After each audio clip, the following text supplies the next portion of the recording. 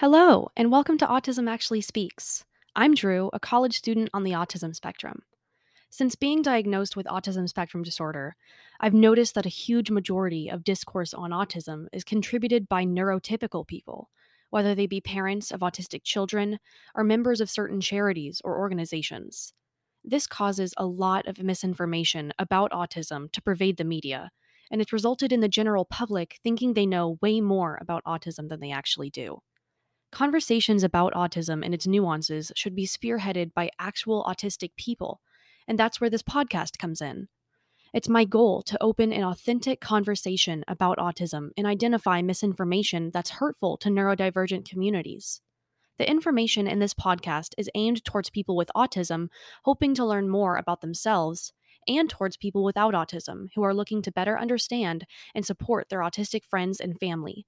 New episodes will be released every other Monday, and I hope you join me.